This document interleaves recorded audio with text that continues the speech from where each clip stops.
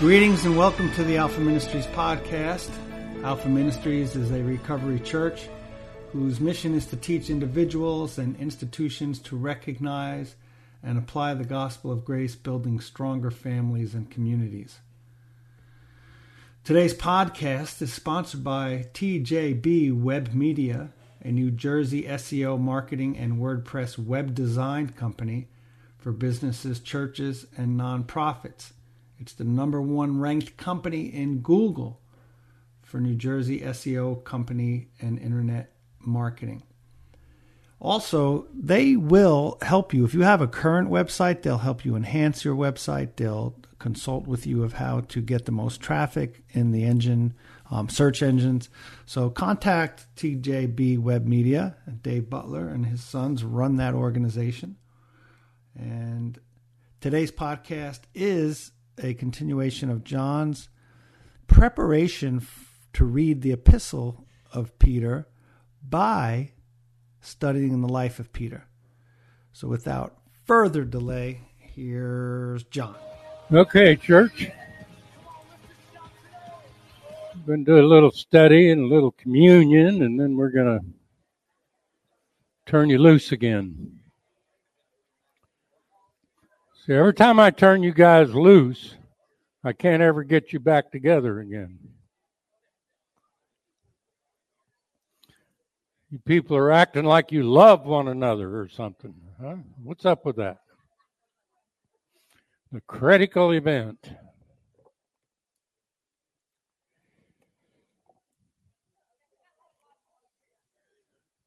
I know Mike came up to me a minute ago and he said, "Good morning." And he looked at his watch and he said, "Oh, no, good afternoon."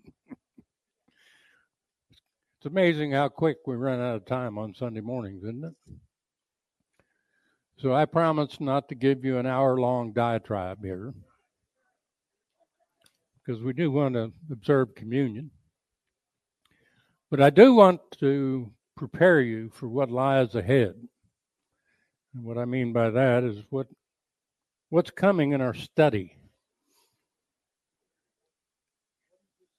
Several weeks ago, the Lord put on my heart to study the letters, the general letters that the Apostle Peter wrote. You'll find them in the New Testament under 1st and 2nd Peter. In order to understand those letters and get more out of those letters, I thought it was wise to do a little biography of Peter. And so that's what we've been doing the last couple of weeks. We've been looking at Peter's life. Now, in the gospel accounts, of course, Peter is recognized as a leader among the apostles. He would talk when nobody else would say a word. That's why I usually refer to him as Brother Mouth. That's my neighbor. It's not an air rating. Anyhow, Peter showed himself throughout the history of the gospel accounts. As he followed Jesus for 3.5 years, he showed himself to be a natural-born leader, a leader of men. And Jesus did a lot of work with Peter, tweaking him. And we've mentioned a few of those, hit the highlights so far in our study. The last was how Jesus actually gave Peter a chance to redeem himself concerning his 3 denials of Jesus during his arrest and trial. You remember that Jesus had warned Peter, trying to scrape off a little bit of that pride that he had. How many of you know that leaders are apt to get bound up with pride? Did you know that? Oh, yeah. Big time. And Peter, being a natural-born leader, also got caught up with pride, as did the other disciples. And one of their biggest questions at the end of the public ministry of Jesus, prior to his crucifixion, was, which one of us is the greatest in the kingdom? I can hear Peter now saying, boys, it's got to be me.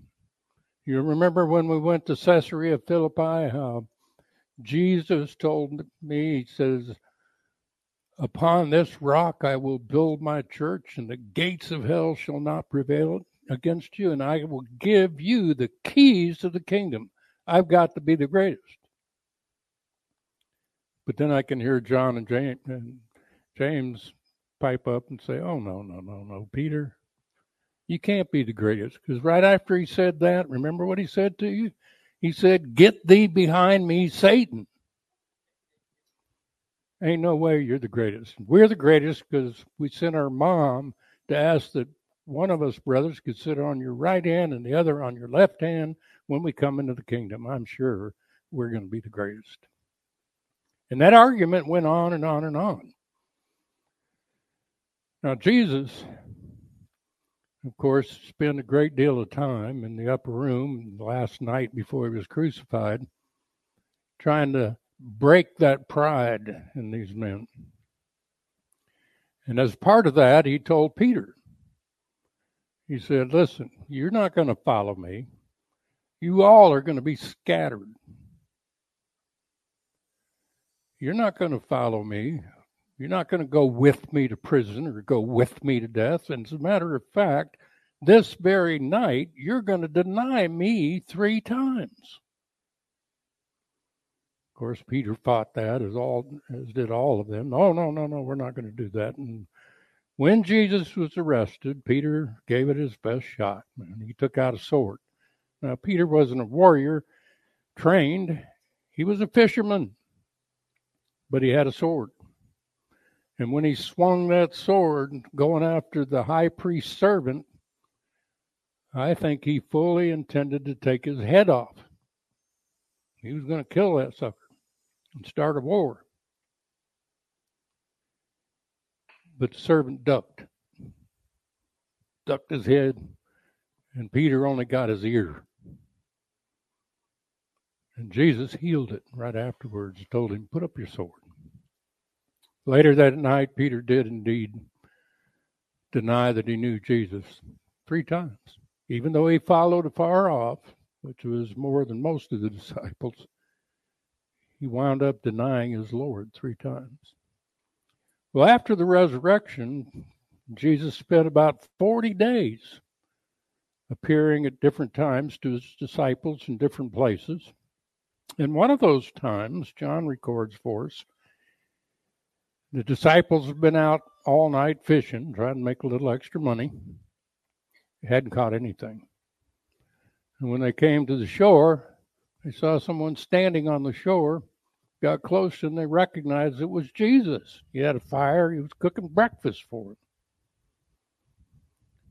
When Peter saw that it was Jesus, he jumped out of the boat and swam to the shore, excited to see his master. And it was there that Jesus asked him 3 times, do you love me more than these? Meaning the fish he'd just caught, because he'd just done a miracle and filled their nets with all kinds of fish. Buku bucks. Do you love me more than this? Do you love me more than your job? Do you love me more than your money? Feed my lambs. A little while later, he asked Peter the same thing. He said, Peter, do you love me more than these? Meaning the other disciples. Are you the head of the kingdom? Peter said, Lord, you know I love you. And a 3rd time he asked him. Why did Jesus ask him 3 times? To give him 3 chances to affirm his love for Jesus. To, in essence, redeem himself from his denial, preparing Peter for the work he had to do. Now, he did give Peter a prophecy there. He said, you know, when you're young, you dress yourself and you go wherever you want to. But when you get old, people are going to dress you and take you where you don't want to go. In this he spoke of his death, by which he should glorify Jesus. Now, the end of the Gospels show us a training, a shaping, a molding of this guy, Peter, preparing him for what God intended to do with him. Beginning in Acts, the Acts of the Apostles, we read about Peter again. As a matter of fact, there are two figures that stand out as the main characters of the book of Acts. The first is Peter. The second is Paul, the apostle. But concerning Peter, I want to just review real quickly a couple references here for you, just to give you an idea of how important Peter was at the beginning of the church in that very first century. In Acts chapter 1, verse 15 and forward, Peter takes the lead with 120 disciples still gathered in the upper room to elect Matthias to take the place of Judas Iscariot. Peter took the initiative there. Then in Acts chapter 2, on the day of Pentecost, in which God gave a tremendous audio-visual display of his promise to send the Spirit upon these 120 believers in the upper room, they heard this sound of a mighty rushing wind. And it filled the whole place they were gathered in. And there appeared to them, they all saw flames of fire that rested on each one of the disciples, representing the power of the Spirit.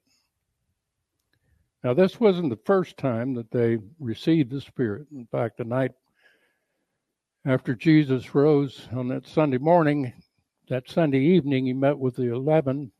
Well, actually, there were only 10 of them there because Thomas was absent. But he told them, he breathed on them and said, "Receive ye the Spirit." He gave them that indwelling of the Spirit so that they could understand the Scriptures, so that they could know his leadership.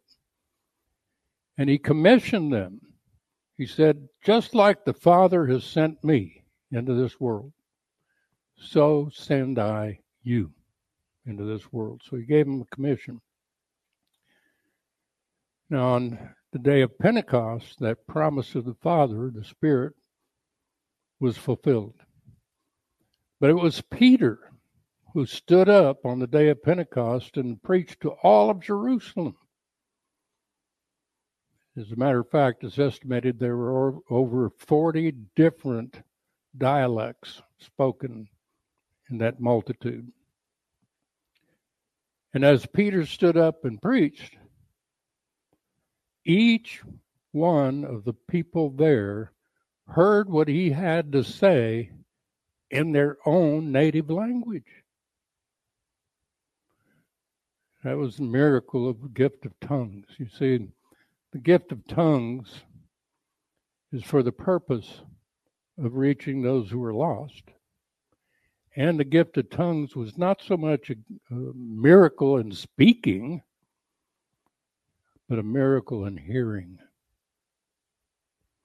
I had one experience with that years ago. I was studying the book of Hebrews. And a lady brought in her gardener, who was an illegal immigrant, I'm sure. Couldn't speak English at all. And they sat right down in front of me. And I remember feeling sorry for this young man because I was studying Hebrews, which is very technical, even if you know the language. And I was feeling sorry, thinking, man, this guy ain't going to get nothing out of this. After the service, this lady brought her gardener up to me and tears running down her cheeks, and he was crying. said, he received the Lord. I said, he did. Would you take him out of church and speak to him and give him the gospel? He said, no. He heard every word you spoke in High Spanish, Castilian Spanish. Now, I don't know Spanish, much less High Spanish. But you see, God did a miracle in his hearing. And God gave him what he needed. That's what Peter was doing on the day of Pentecost. He was speaking the truth concerning Jesus, the kingdom of God, and his resurrection in his own language. He was a Galilean. But every man there heard in his own native language. Then you have a reference in Acts chapter 3 and also Acts chapter 4, where Peter healed the lame man on steps of the temple, going into the temple. He said, silver and gold have I none, but what I have I give unto you. Rise up and walk. And the man did. And that created a scene in the temple area. And people came together because they knew this guy. And Peter again preached a sermon. But while he was preaching this time, he was arrested. He and John both were arrested, thrown into jail by the chief priests and elders of Israel. When they brought him out and said, we don't want you teaching or preaching in the name of Jesus anymore, he said, and John likewise said, listen, we ought to obey God rather than man. We can't help but tell people the things we've seen and heard. We are witnesses of that. And then there was no small battle going on between the leaders of the people and Peter and John. They were trying to squash this message as much as they could. In Acts chapter 5 is authority, the keys of the kingdom. Whatsoever you shall bind in heaven or bind on earth shall have already been bound in heaven. Whatsoever you loose on earth shall already have been loosed in heaven and continue to be loosed. He illustrated that in Acts chapter 5 in a very dramatic way when the whole church in Jerusalem, and there by that time there was close to 11,000 believers, and the whole group were sharing in love with one another, supplying each other's needs. Barnabas sold property that he owned and got the money and brought it to the apostles and said, give it to whoever needs it. And there was a man and his wife named Ananias and Sapphira that decided they'd put on the religious dog. They also had property and they sold it. And they brought the money, except for what they held back, and gave it to the apostles just like Barnabas, and lied about how much money they got for that, trying to hoard some for themselves. Peter confronted them. Both of them, one at a time, dropped dead. And there was a tremendous power in that church. Now, Peter was the focus. He was the leader of that original group of believers. He was responsible before God for their well-being. And he took it seriously. And then we read also in Acts chapter 5 that he was arrested again. Peter's getting quite a record here. He was arrested again for preaching. And this time they locked him in prison, put guards around him, but an angel set him free. Miraculously. And when he went back and knocked on the door where all the disciples were gathered praying for him, a little girl named Rhoda came out saw him and ran back in real quick and said, "Peter's outside." And they all thought she was crazy. But when they opened the door, there was Peter, continuing to do his work. And the ministry went on. In Acts chapter 8, Peter had taken a little journey around the immediate area of Jerusalem and Judea, and there he encountered a man named Simon, who was a magician. And when he saw Peter pray and the other apostles pray for the people who believed, and they received the gift of the Spirit, he said, "Man, that'd be a good gift to have." And he offered Peter money for that gift. Peter said, "No, money's going to perish with you. You can't buy God." In chapter 9, it's recorded that Peter healed not only a lame person, but he raised a dead woman, Tabitha. Raised her up, just like Jesus had done. So Peter is well into his ministry now. He's taken the good with the bad. He's faced opposition. He's led his people. He's presented an example for them to follow.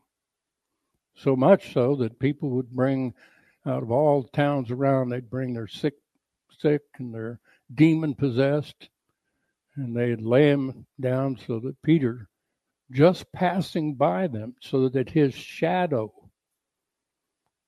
would touch them, and they were healed. Now, someone with that authority, someone with that reputation, someone with that kind of respect as a leader, you might expect to get the big head. In fact, many do. But not so with Peter. He never forgot the training he had with Jesus. So you not find a more humble servant of Jesus than Peter. Now, in Acts chapter 10, we have a story of a Roman centurion by the name of Cornelius, who was earnestly seeking the gospel, the way of salvation, God doing for him what he couldn't do. And he prayed. And he had in that dream, he said, "Go find Peter." Well, at the same time, Peter was in Joppa on the housetop, and he had a vision. And that vision was, he was hungry, and that vision was a big sheet coming down with all kinds of animals on it, unclean animals that were prohibited from eating as a Jew. But the Lord said, "Peter, arise, kill, and eat." Peter said, No, Lord, I'm not going to do that. I'm a good Jew. I'm not going to.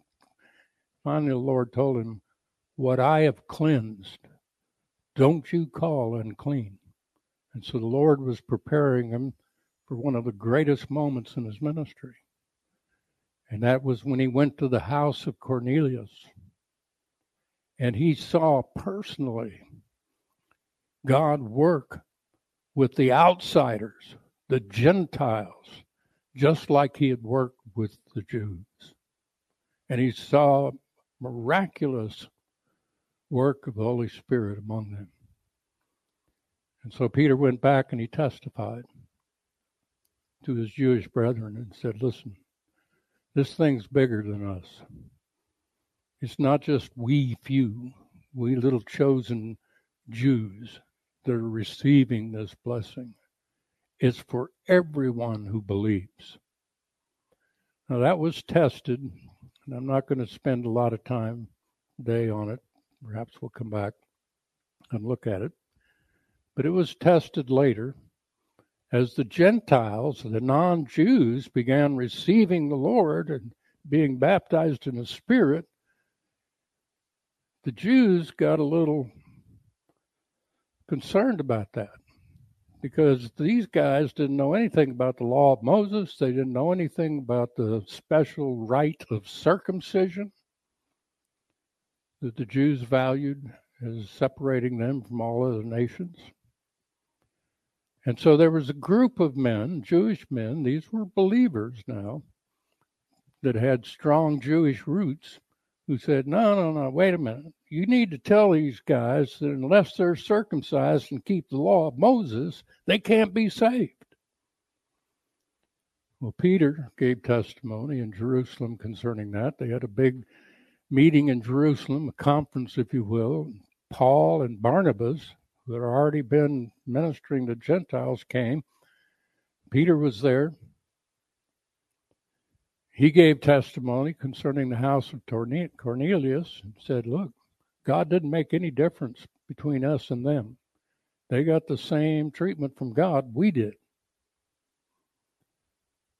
And then James, who was the leader of the church in Jerusalem, that gathered all those saints in Jerusalem, he was the one that was appointed.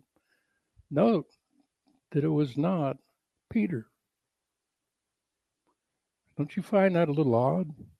I mean, with all that Peter had been doing and how he'd been leading, there's this guy, James. Who is that James? He's the half-brother of Jesus. Was leading the church there in Jerusalem. He stood up and said, look, it's clear from the testimony of Peter, from the testimony of Paul and Barnabas, that God has put no difference between us and them. None whatsoever. And at that point, the gospel exploded in the Gentile world.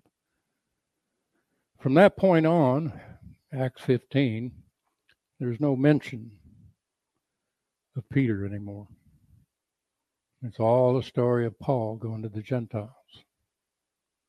So what Peter has done was to found the church as a whole.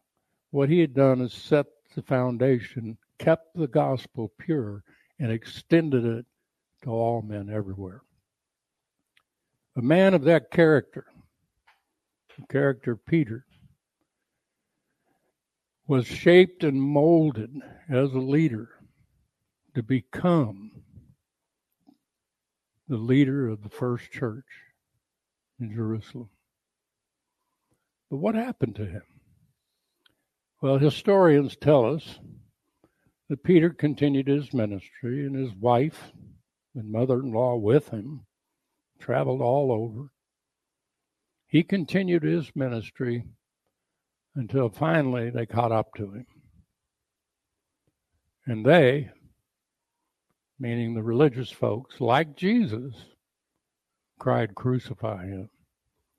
But Peter told them, he said, it's not fit that I should be crucified like my Lord. Crucify me upside down. And he died. Now, with that background in mind, all the shaping and molding Jesus had done personally with Peter before his resurrection, and all the shaping and molding and teaching and learning that Peter received after the resurrection through the Spirit, he becomes uniquely qualified to write letters to us, to tell us the things we ought to focus in on, the things we need to know, the things that are important.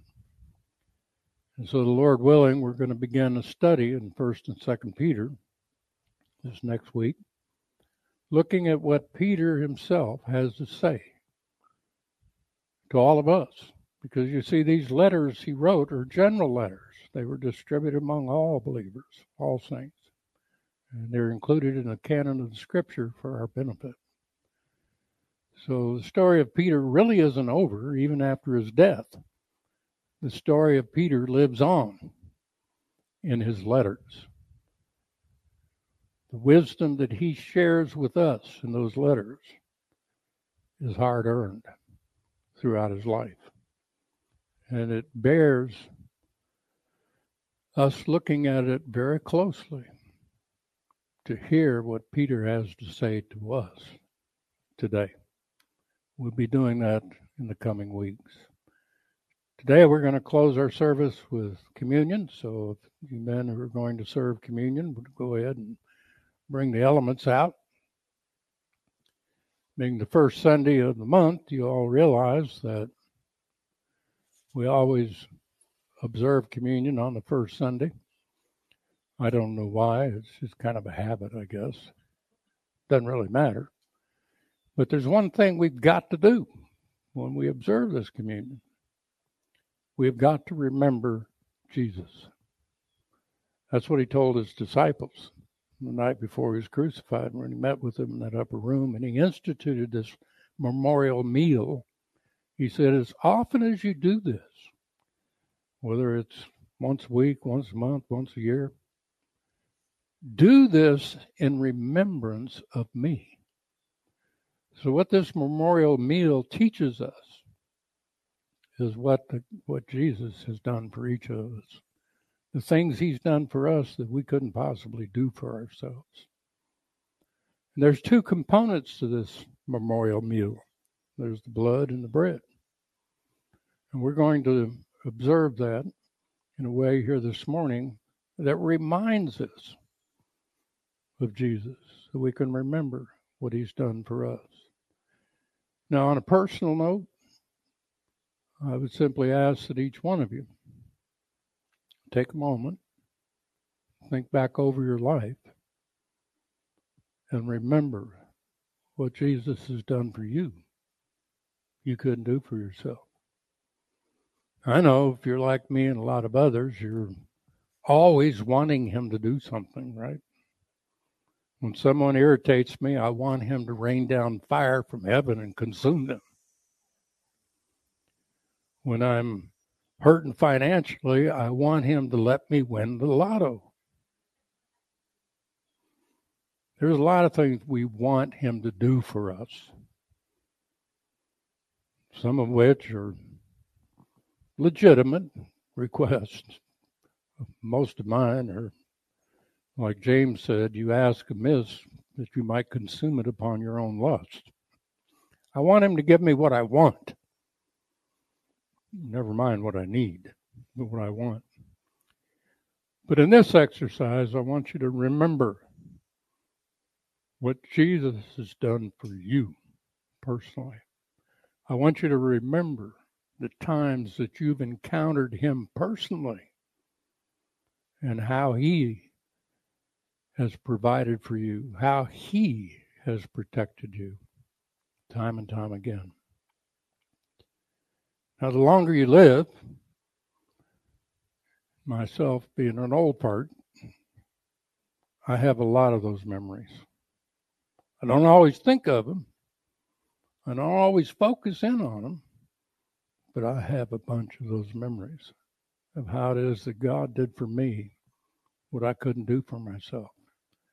How he protected me time and time again, and how he's provided for me when I thought all hope was lost. So I want you just to take a moment and think of those things that Jesus has done for you. Remember him as we celebrate this. That night, when he met with his disciples in the upper room, he took the cup. And he said, this is the blood of the new covenant, which is shed for the remission of sins of many. What he was saying is this cup represents his blood as a sacrifice on his cross for us, that we may obtain the blessings of the new covenant. This is my blood in the new covenant, he said. What's that new covenant? It's what God does for you, you can't do for yourself. He said, I'm going to write my law in your hearts, and I'm going to put it in your inward part. In essence, he said, I'm going to make you behave. I know you can't do it on your own, but I will make you behave. You're going to be my people, and I'll be your God. You're not going to have need that anybody teach you about me. I'm going to have this close, personal, intimate relationship with each one of you personally and uniquely. And finally, your sins and your iniquities, everything you've screwed up your whole life, I will remember no more. And the reason he can do that is he makes you a brand new person. Never has sinned, is not sinning now, never will. That night also he took the bread and broke it and said, "This is my body which is being broken for you." Now he's not talking about that physical body that hung on the cross. He's talking about the spiritual body, this body, and many others, countless others scattered throughout the world, in which you can have fellowship one with another in Christ, in which you may experience personally the reality of the love of Christ, and you may be able to share that with one another. These two elements he blessed that constitute communion. Let's bless the elements. Father God, as we come into your presence right now, I thank you. I thank you for these elements, the blood and body of our Savior Jesus. And I thank you for what you've done through him for all of us. And Lord Jesus, we remember those things today. In your honor, we celebrate this memorial meal. For it's in Jesus' name I pray. Amen. Would you come and receive the elements, please? Thank you again for listening. If you want more access to Alpha Ministries teaching, you can like us on Facebook, subscribe to our YouTube channel, and visit our website. All times and dates for services and other events are on our website listed in the show notes.